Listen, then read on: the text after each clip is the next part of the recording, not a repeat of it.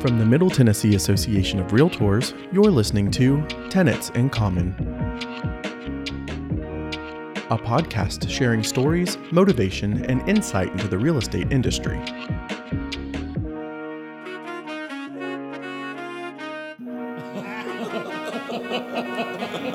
And we're on. Hey, welcome back to another special episode of Tenants in Common.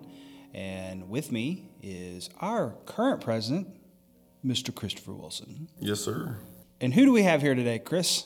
We have our president-elect and immediate past president of NARPM, Scott Abernathy. Hey, guys. How's it going? He's also one of the owners of Property Management Inc. And so that's why we actually have him here today, is to help us discuss some of the topics going around about outside investment home ownership. And so that's kind of what we're going to be talking about to get some information out today. So he's your protege. He's our income. Protege, yeah. Okay, let's go with that term. I mean, let's pause for a minute and give some kudos to you. You were the national president of NARPM. The National Association of Residential Property Managers. Because I always mess it up. 2021, yes. Wow. What was that experience like? Arduous. It was a lot of work. And it's all completely volunteer. It took a lot of time, but it was well worth it. What was the rose and thorn? The thorn is social media. A lot of stuff on social media that's just not right, that you know is not right, but convincing people it's not right. I guess that's a thorn in a lot of people's side, but whenever you're in leadership, you know more than other people, and explaining it is more complicated than a one paragraph bite on social media. What's the rose? The people you meet, and you get to meet a lot of people, get to know a lot of people, and learn an awful lot of stuff from a very high level, a much higher level than you're going to learn in any other way.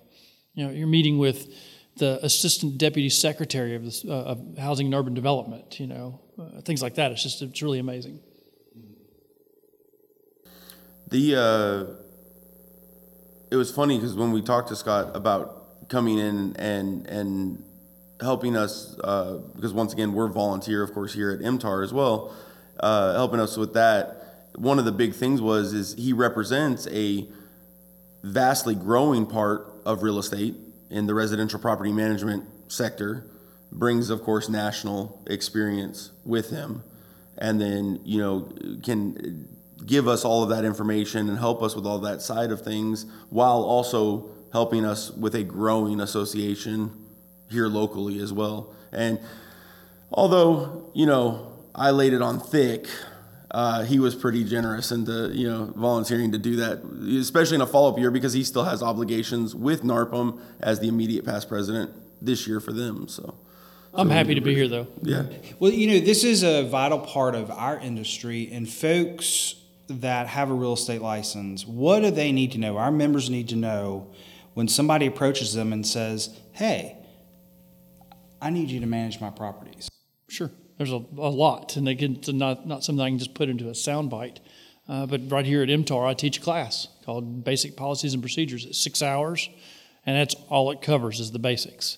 Bottom line is, it's a different business. It's commercial's a different business than residential.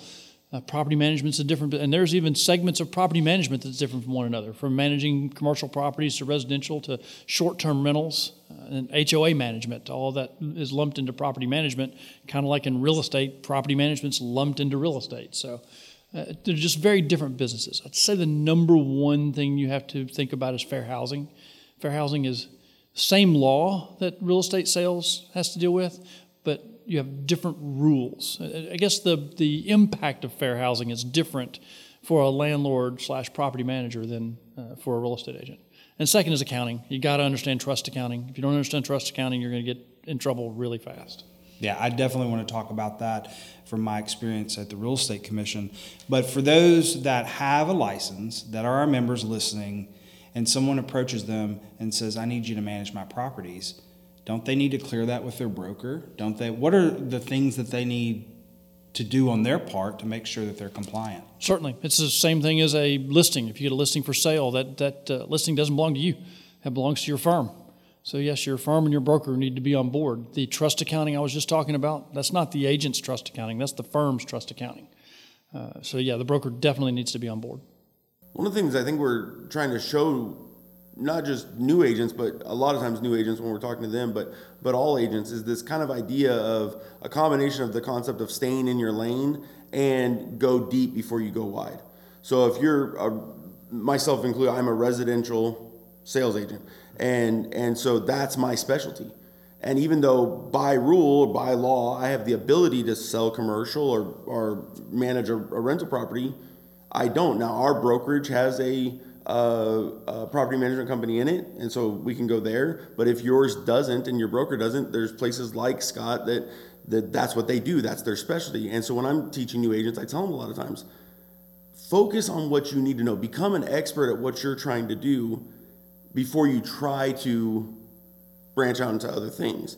And Scott and I have done stuff together and had clients work together. And that's the beautiful thing about it, is when you refer stuff out, it allows you to stay kind of in your lane and in your specialty while making sure your clients are taken care of by somebody who has 100% of the information needed about not just those two topics that Scott talked about, but the hundreds of other ones that you kind of have to know about before you step into those worlds. Otherwise, you can end up in one of the worst case scenarios, which is massive lawsuits if you're not careful about it. I love the way you put that, go deep before you go wide. I've opened my firm in, I guess it's been a long time ago, 2015 I guess it was, and we really focused on residential property management. And we went really deep in that, and we were really good at it before we opened our HOA division. And then went really deep into that before we opened our short-term rental division, which is just beginning right now. We'll go really deep into that also. I like that thought process. It's important, though, because, it's that thing of, being okay at a lot of things or being really good or a master at one. And the truth is, especially in real estate, most people have found out that when you find your lane and you stay in it, your success level is tremendously higher than if you try to spread out. Especially if you try to spread out too quickly. So it's an important aspect. So that's why it is one of those things that, yes, it's great to learn all the information, but if you're not excessively knowledgeable and understanding of all the different rules and dynamics and laws that go into it, refer it out. Refer it out. Same with commercial, same with any of them. Don't try to step into a pond that you're not, ready to play in. And I still do it to this day. So That's smart business. I'm so sensitive to trust accounts and those monies that come in. And when I was at the Real Estate Commission, the informal hearings that we'd hear from property managers across the state, with issues, there was one specifically out of East Tennessee where that property manager walked away with $300,000 in cash. And here in Murfreesboro and then our outlying areas, especially here in a college town, there's a huge amount of money that comes in these trust accounts. It's more than $1 million a month that comes into my office every month. It's an enormous amount of money that you have to account for every penny of, yes. Because it's other people's money. It's not mine, that's right, it belongs to somebody else. What, if you had to give a very quick speech to someone about that, what are the points you would give them? Sure. About Sure. Ensure you have a 3-part reconciliation process. Software will help you with this an awful lot, but you still need 3 sets of eyes on it. In our office, we have the bookkeeper that processes a payment or writes a check, as we used to call it. These days, because just paying somebody is a push of a button these days. So one person that processes a payment, then the broker of the office pushes the button or signs the check, and then ultimately a third party. In our office's case, and I have 3 offices, one in Huntsville and one in Memphis and one in Murfreesboro. I'm the one that reconciles everything. So if you're not good with numbers, you need a third party off-site to reconcile everything for you that you're paying off-site. And when you pay your clients, do you wire those funds to them? So then you've got that whole other issue of ensuring that you're wiring. It's not really a wire, it's an ACH. Okay. Automated clearinghouse, how we use it. And some of them still have checks. As a matter of fact, I have a realtor here in Murfreesboro who's one of our clients, and he still comes to our office on the 10th of every month to pick up his check. That's why he likes it. Okay, sounds good. One of the things I wanted to cover, and a big part of the reason we want to have you in is, and you mentioned a second ago with a thorn being social media for NARPM, but also for all of our industry as a whole. Leadership in general. In general, yes. And so one of the things going around social media right now is the blame of the current market on ownership trends from REITs, real estate investment trust, or iBuyer type programs. And there's some individuals and groups who are pushing this as the primary cause of our current market situation. To the point where I saw a post last night where they were talking about 10% of residential properties are owned by a REIT in Rutherford County. Is that something you're seeing? Is that something you're experiencing? What are some of your thoughts on that process? I don't know the exact statistics. If it's 10%, 10% seems pretty high to me. But I do know our biggest competitor in the property management for as far as leasing is concerned would be things like Progress Residential, American Homes for Rent. I mean, I'm not saying anything good or bad about them. I'm saying they are our biggest competitors as far as attracting tenants, although tenants are not that difficult to attract. Now, they manage only their own properties. They're not doing third-party property management. It is a significant part of a certain segment of our business, our real estate in our community. I'd say sub 400,000. You're getting much more than 400. You're getting out of their demographic, out of what they're looking for. They're all looking for that 3-bedroom, 2-bath, 2-car garage, and bonus room type property. So between 3 and 4-ish, I guess, in today. Although that could be 5 and 6-ish next week. Who knows? Are you seeing this cause a big negative impact on the market or neutral impact? Like, what are your feelings as far as the impact of it, though? Because what we're being made to believe is that is, and it could be right or wrong, and that's why to at least get your opinion, that is the causation of the shortage, or a big part of the causation of the shortage. That's a causation of taxation issues and all these other domino effects that go along with it. What are your kind of feelings on some of that? I would say no. It has to do with household creation. It has to do with macroeconomics. And I'm regurgitating some stuff that we've heard from Lawrence Hume from the National Association of Realtors, our chief economist, who talks about the household creations being the most important thing. It's not a matter of whether they're sales or rentals. We have people that need households in general. And we have spent the last 15 years under constructing, and we've got many years to go to be able to catch up. It has little to do with iBuyers. You know, they call them iBuyers today. These are house flippers. And we've had house flippers forever.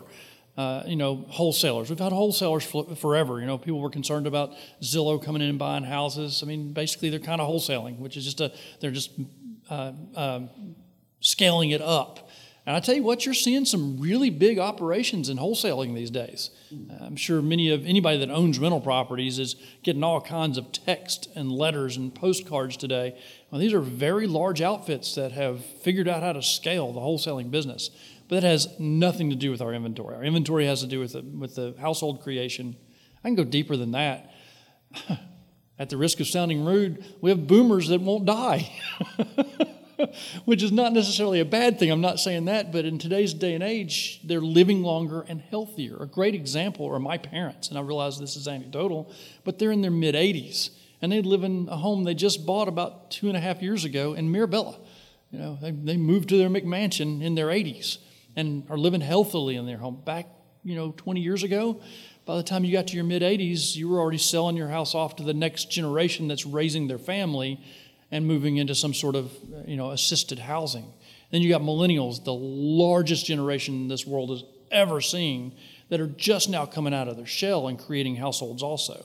So between the two, it's a household creation problem, not an iBuyer problem. And I agree with that. That's one of the things that I've seen for a while is the under construction, the new construction houses being under starts. Not happening the way they should. They talked to us about that for many different reasons. A lot of them were scared coming out of the last downturn. And still, to this day, you'll still meet builders that are nervous about it. But that's actually another interesting topic, though, because you and I were even talking about this last week in D.C., where we're seeing people build for the purpose of investment properties for rentals and things like that. I read an article the other day in Denver. I think there's a whole community that is being constructed as a rental community. That will be the whole purpose of it. They're here in the Nashville market too, yeah. Okay, so we are seeing them even locally now. American Homes and Rent's doing one in Gallatin right now. Okay. Let's see. I guess I shouldn't call names, but I was talking to a contractor developer, and he's developing 130 units, I think, in Laverne, where one of these hedge funds have bought every property, every unit, all 130 of them, completely constructed, build to rent. So yeah, it's happening here too. Again, it's household creation. That's going to help our supply issues, but I wouldn't worry about that if I was a residential sales agent. And I think some of this too is not just from the residential sales agent perspective, but from the consumer perspective. They're fed sometimes that there's this big fear of the shortage, and then placing that blame somewhere, and whether that blame was appropriate or not is a big question. And like you said, in some communities, we know the communities that built that style house, they do own a large portion of that, but in the rest of it, it doesn't seem as prevalent. So you mentioned social media, and it just something on the appearance doesn't. I actually mentioned this whole issue of us having under construction, that we're still under constructed, to my girlfriend Beth just the other day, and she looked up and said, "But there's construction everywhere," and it does look like that. Mm-hmm. I mean, it does look like there's construction everywhere, but we're still incredibly below the bar on where we should be. Now, one of the other things that we'll go in a completely different direction, maybe something a little bit more fun or something that people are paying attention to, the short-term rental aspect of things. You have just gotten into a couple of your people being certified to manage short-term rentals, and you've kind of started that process up. How's that going? What's that experience like? That's correct. That's a different license also. It's part of the Tennessee Real Estate Commission, but it's called the Vacation Lodging Services License. So a real estate license is not what you need to Trek manage. Didn't want it. Right, yeah. Trek did not want it. You have to have a Vacation Lodging Services license, and we just got that license back in December, I guess it is, and believe it or not, had our very first booking in Murfreesboro last night. Nice family of 10 coming into a unit that sleeps 8. For a graduation. They're going to stay all week long. Yeah, so we're really excited about that division. It is a very different business, though. It is a hospitality business, not necessarily real estate business. You've got a lot of moving parts, a lot more moving parts than that. And it's different also with the trust monies that come in, because those monies can actually be used to pay the garbage fee, and it's different than a property management. It's similar. Like garbage fees and stuff like that can come out of trust accounting also. What you can't do is commingle funds. True. With both of them. You can't commingle your money or somebody else's money with somebody else's money. You have to have everything organized. So yeah, the trust accounting is massive in both of those, but because there's so many moving parts in the STR, it's even bigger there. You're probably not going to manage as many STRs as you will residential properties, though. It's just more difficult to scale. There's so many moving parts.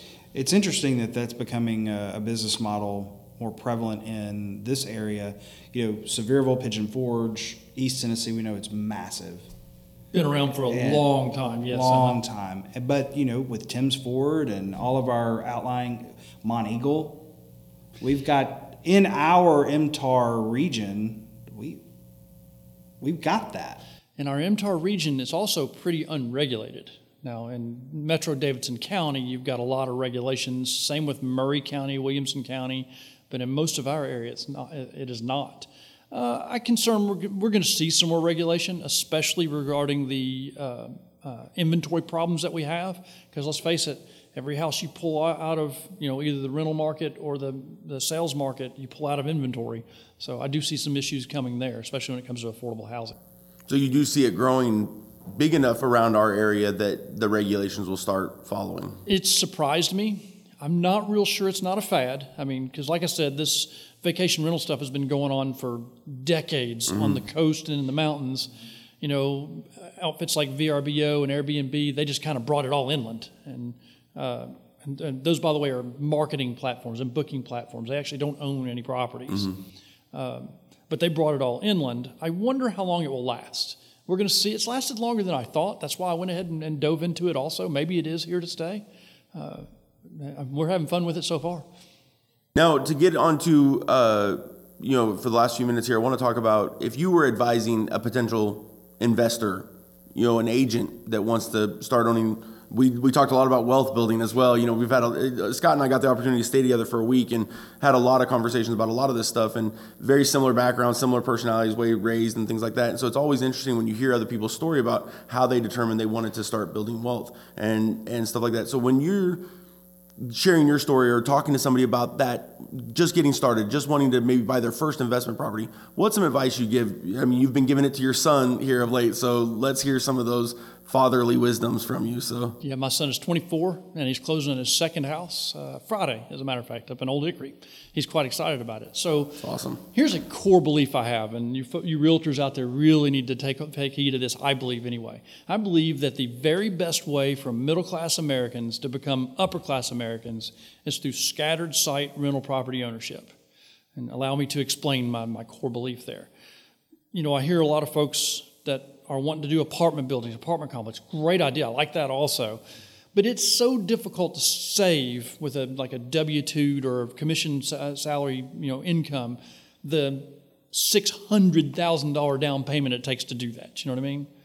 But especially as commission salespeople who we can make a lot of money in this business, it's really not that big a deal for us to save the $50,000 or $60,000 it takes to buy a rental property. And that rental property will go up in value. You guys have seen it. Anybody's been in this business? Yes, we had a little blip in the Great Recession. That is incredibly rare. And even that, we survived, and it's way above the values of then than it was then. It is an absolute great way for us to do that. And us as realtors are in the driver's seat to find the properties and know what's good out there. And we realtors really need to be practicing what we preach and owning what we're selling. And I agree. And one of the things that I would encourage people is when you're looking to do it, just like with anything else, go talk to somebody who's an expert in it. I hire a coach. I'm sure, Scott, you've had coaches before. We will hire people to help us be a personal trainer or dietitian, lose weight, things like that. But then sometimes we'll go venture off into something that has the ability to make us wealthy or bankrupt us if it's done wrong, but they won't go talk to necessarily an expert in it. So go find your local expert in property management and rental properties and things like that. Talk to them about where are good places to look. Because if you are competing with REITs and iBuyers and different wholesalers, there may be some outside areas that are up and coming and things like that. People who specialize in this, they're going to pay attention to those areas and be able to help you. iBuyers are not looking at stuff pre-78. They're not looking at stuff below 300,000. I mean, in our market anyway. They've got a specific niche that they like. You stay out of that niche, and you're going to be just fine. And that what you're talking about, finding somebody to talk to, that's not hard. No. There are RIAs all over the place. I'm a member of Tennessee RIA. They have a weekly lunch on Mondays in Brentwood. There's also the Real Estate Investors of Nashville. Heck, I host a coffee every Tuesday morning at Just Love Coffee right behind Burger Republic. Is that right, Burger Republic? On the Fountains? Yeah. Anyway, Yep. Every Tuesday morning, we're there from 7:30 to 9. Anybody wants to come that's likes real estate can come, not just pick my brain, but a lot of other experts also. It's really easy to find people to talk to. I'll say you even do a little video on Mondays explaining what the topic's going to be. Right, so yeah. if anybody goes and follows you on social media, they'll be able to see kind of what your Tuesday topic's going to be and if it's something of interest to them or they think they might value from. We have a lot of fun on those Tuesday coffees, and it doesn't always stay on topic. Well, see, I that's can imagine with you and Bernard, it does not stay on topic. Well, that's a great invitation for our members, Sure, Yeah, and you can follow- edit that if you need to. No, that does sound fun, and I know you've got a good audience that goes to that. NAR also pushes the financial wellness component, and that's part of their series this month through MVP. For those of you that are listening, go to nar.realtor, and you can just search for financial wellness. That was the catalyst. Is this conversation is we try to help other families create generational wealth, but studies at several years ago was finding that realtors weren't doing it for themselves. And so why not? Why not take that advantage? And this is another a little service that NAR offers is financial wellness. Go take part in it. That study encouraged REBAC to develop the working with real estate investors and becoming one yourself class, which I'm a teacher of, and I like that class. You taught it for us last year. That's right. Mm-hmm. So as we're getting close to wrapping up here, one of the things that I make everybody on the podcast do is answer a couple questions for us. You're in trouble. Yeah, totally random stuff. But actually, because usually every guest has a different kind of personality trait or something like that, they'll lean towards it. And because of some conversation you and I have had, I think these will fit right in. But if you... I'm a little worried. I feel uncomfortable. No, there's some of those conversations that we'll just leave off the radio. What party did you vote in? No politics. But if you had one book that you could recommend to anybody listening that is a must read, what would that be? So you probably heard an awful lot of books around like, if you're going to be an entrepreneur, the E-Myth Revisited is an absolute necessity. And everybody knows, I say everybody, that's probably one that's told over and over again. So I'm going to tell one you may not have heard. And it's called Thou Shalt Prosper, the 10 Commandments of Making Money. It's a fantastic research book on a group of people in the world that compose less than 2% of our population, but pepper the Forbes 400 list. I would encourage people. It's written by Rabbi David Lapin. I would recommend that one. That's awesome. Okay. If you could have a billboard with a message that you just want everybody to see, it could say whatever you want it to. Well, never. It can say anything appropriate that you would like it to say. What would that billboard say? Holy cow! You got to put parameters on this. Wow, man! Did you see his eyes? His eyes were like. He got really excited way too quick, and it scared me. It's just, see, you got too many thoughts going around in my brain. I got the thought over here that says, well, God's telling me to seek Jesus. And I've got the thought over here that says, let's go make some money. There you go. I'd say have fun and be nice. Smile. Oh, yeah. Mm-hmm. I get told that a lot. And then the last one. What gets you excited to get up and do this every day? Because you've done this now for a while. We've talked about you started your journey in investments basically at 18, So what still gets you excited to get out of bed and go do this every single day? I really love this business. And when I say I love this business, I love real estate. We were talking in D.C. You saw me gawking at all the architecture, and I've seen it all before, but I still can't resist it. I just absolutely love real estate. Now, how do you define love? I can't do it.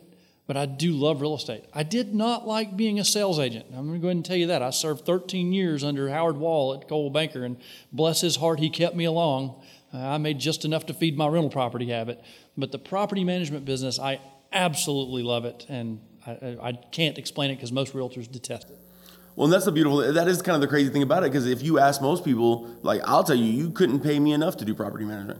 And I'm not a good landlord either. It's a thankless job a lot of times, and it's a difficult job, and that's why there's a lot of property management companies that don't make it. The stories we get, man. I think that landlords, property managers have the third best stories of any industry, followed only by law enforcement and paramedics. We've shared a few of those stories. So, but no, I think that's a great example, because I think sometimes people lose the passion for it. So for you to be able to sit there and go, I still genuinely love it. I've been doing it since 1989, and I still genuinely love it. I was 7 years old. I would also be remiss without thanking you for your service. You're an Air Force veteran, and yes. I do appreciate your service. I'm a patriot, and I try to thank our veterans. Thanks. Well, I thank the taxpayer for giving me the opportunity. It was a great opportunity for me. If anybody wants to try to get a hold of you, how do they do that? By the neck, usually. Yeah, well, that's true, too. They can find our website at rentfrompmi.com. That's probably the easiest way to get hold of me. Also, Scott Abernathy on Facebook. I am Kingpin Landlord on Twitter. Kingpin Landlord, by the way, is my book that I've written. You can find that on Amazon or barnesandnoble.com. Published author, yes. Wow. Uh-huh. I did not know that. Yeah, surprise. Yeah. I need to let you guys know that. Yeah. So, well, thank you so much for answering the questions and kind of giving us a little bit of information. I think we're going to do kind of a question and answer session with a lot of our new graduates from the MTAR orientation class. And so we may try to get you back on for any of the property management and investment side of things if you're willing. So, happy to do it. Awesome. Thank you. Well, this has been another episode of Tenants in Common. Thank you for listening. Thank you for listening to Tenants in Common. Find out more about the association and upcoming events at www.mtar.org and follow us on Facebook, Twitter, and Instagram at MidTN Realtors. Duplication or publication of this podcast is strictly prohibited without the written consent of the Middle Tennessee Association of Realtors. Until next time.